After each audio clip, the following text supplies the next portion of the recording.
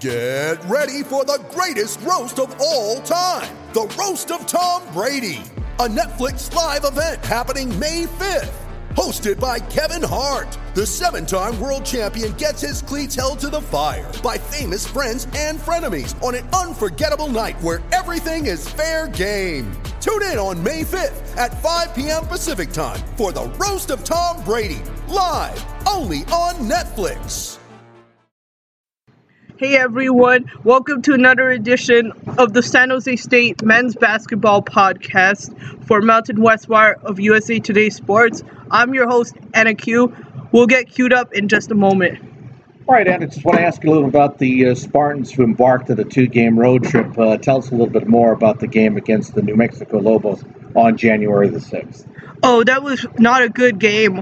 All San Jose State wanted to do was to snap a 3-game losing streak, but they fell short 80-47 against the Lobos. And that was just like a horrible loss. They wanted to get 2018 off on the right track, but they didn't manage to turn things around that Saturday night. They were victims of bad luck.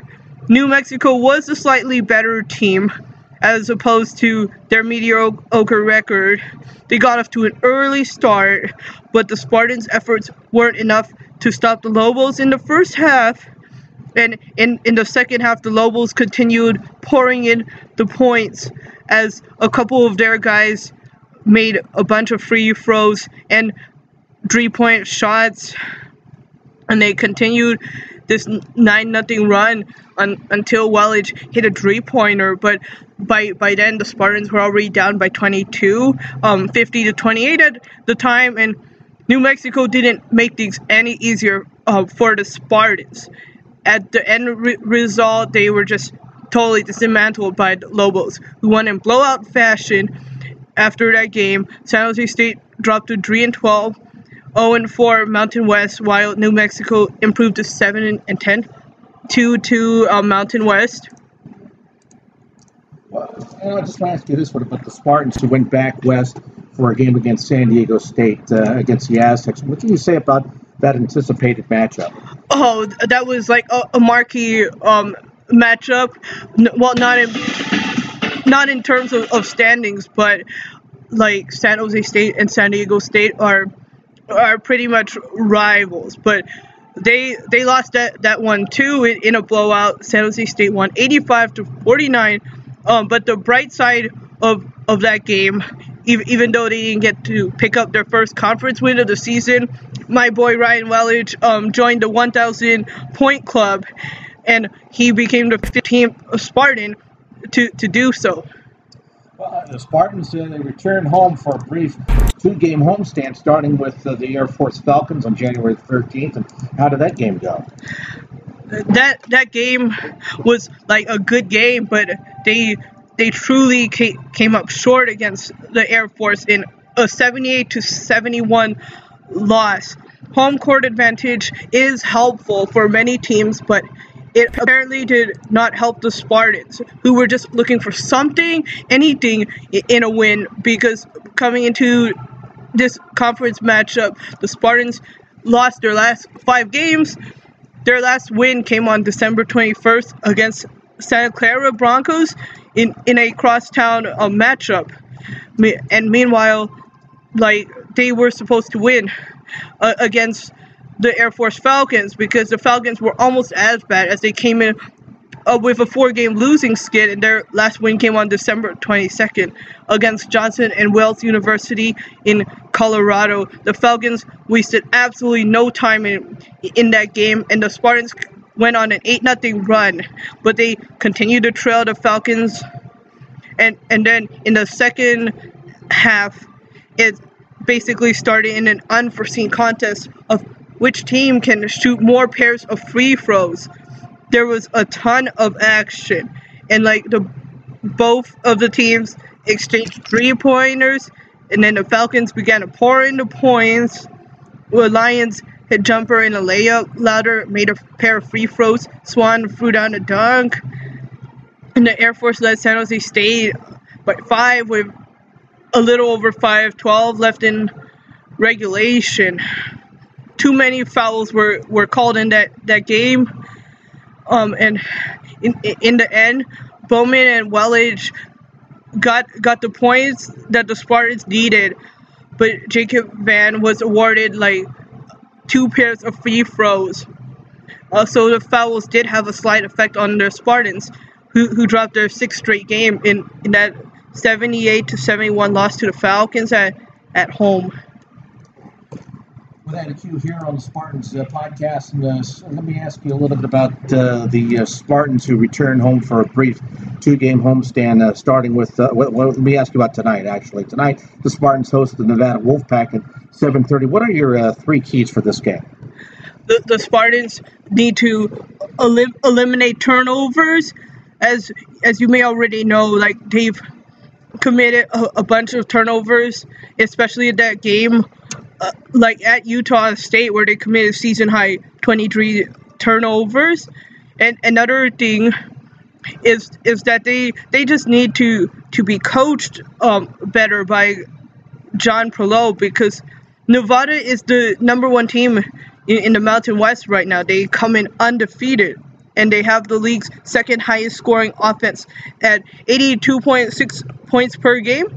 And San Jose State has not won a conference game so far this season and scores an average of 65 points per game, ranking 11th in the conference.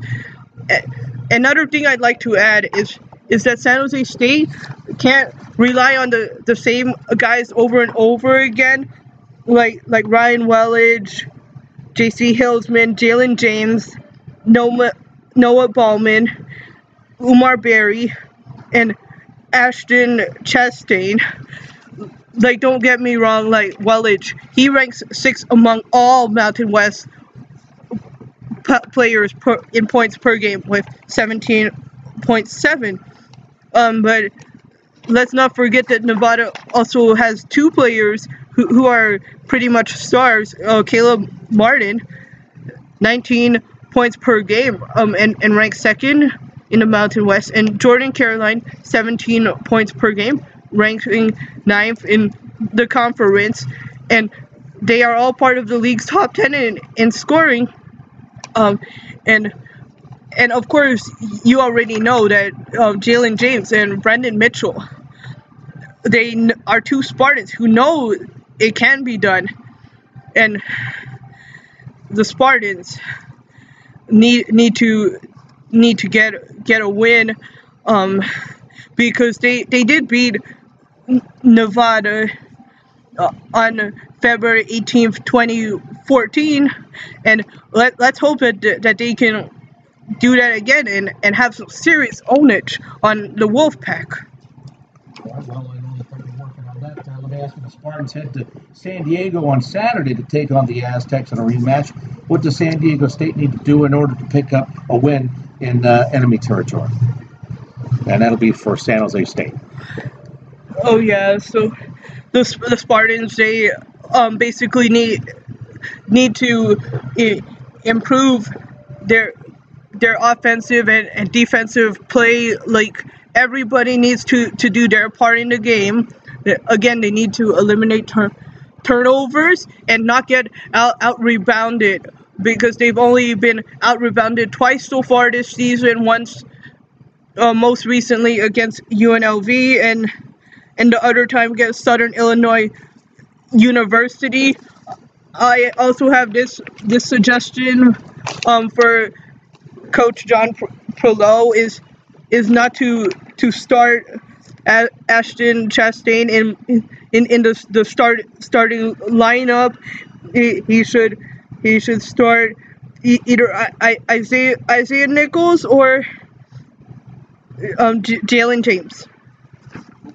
Okay, well, we're going to be taking a look at now the any fans submitted question mailbox right now.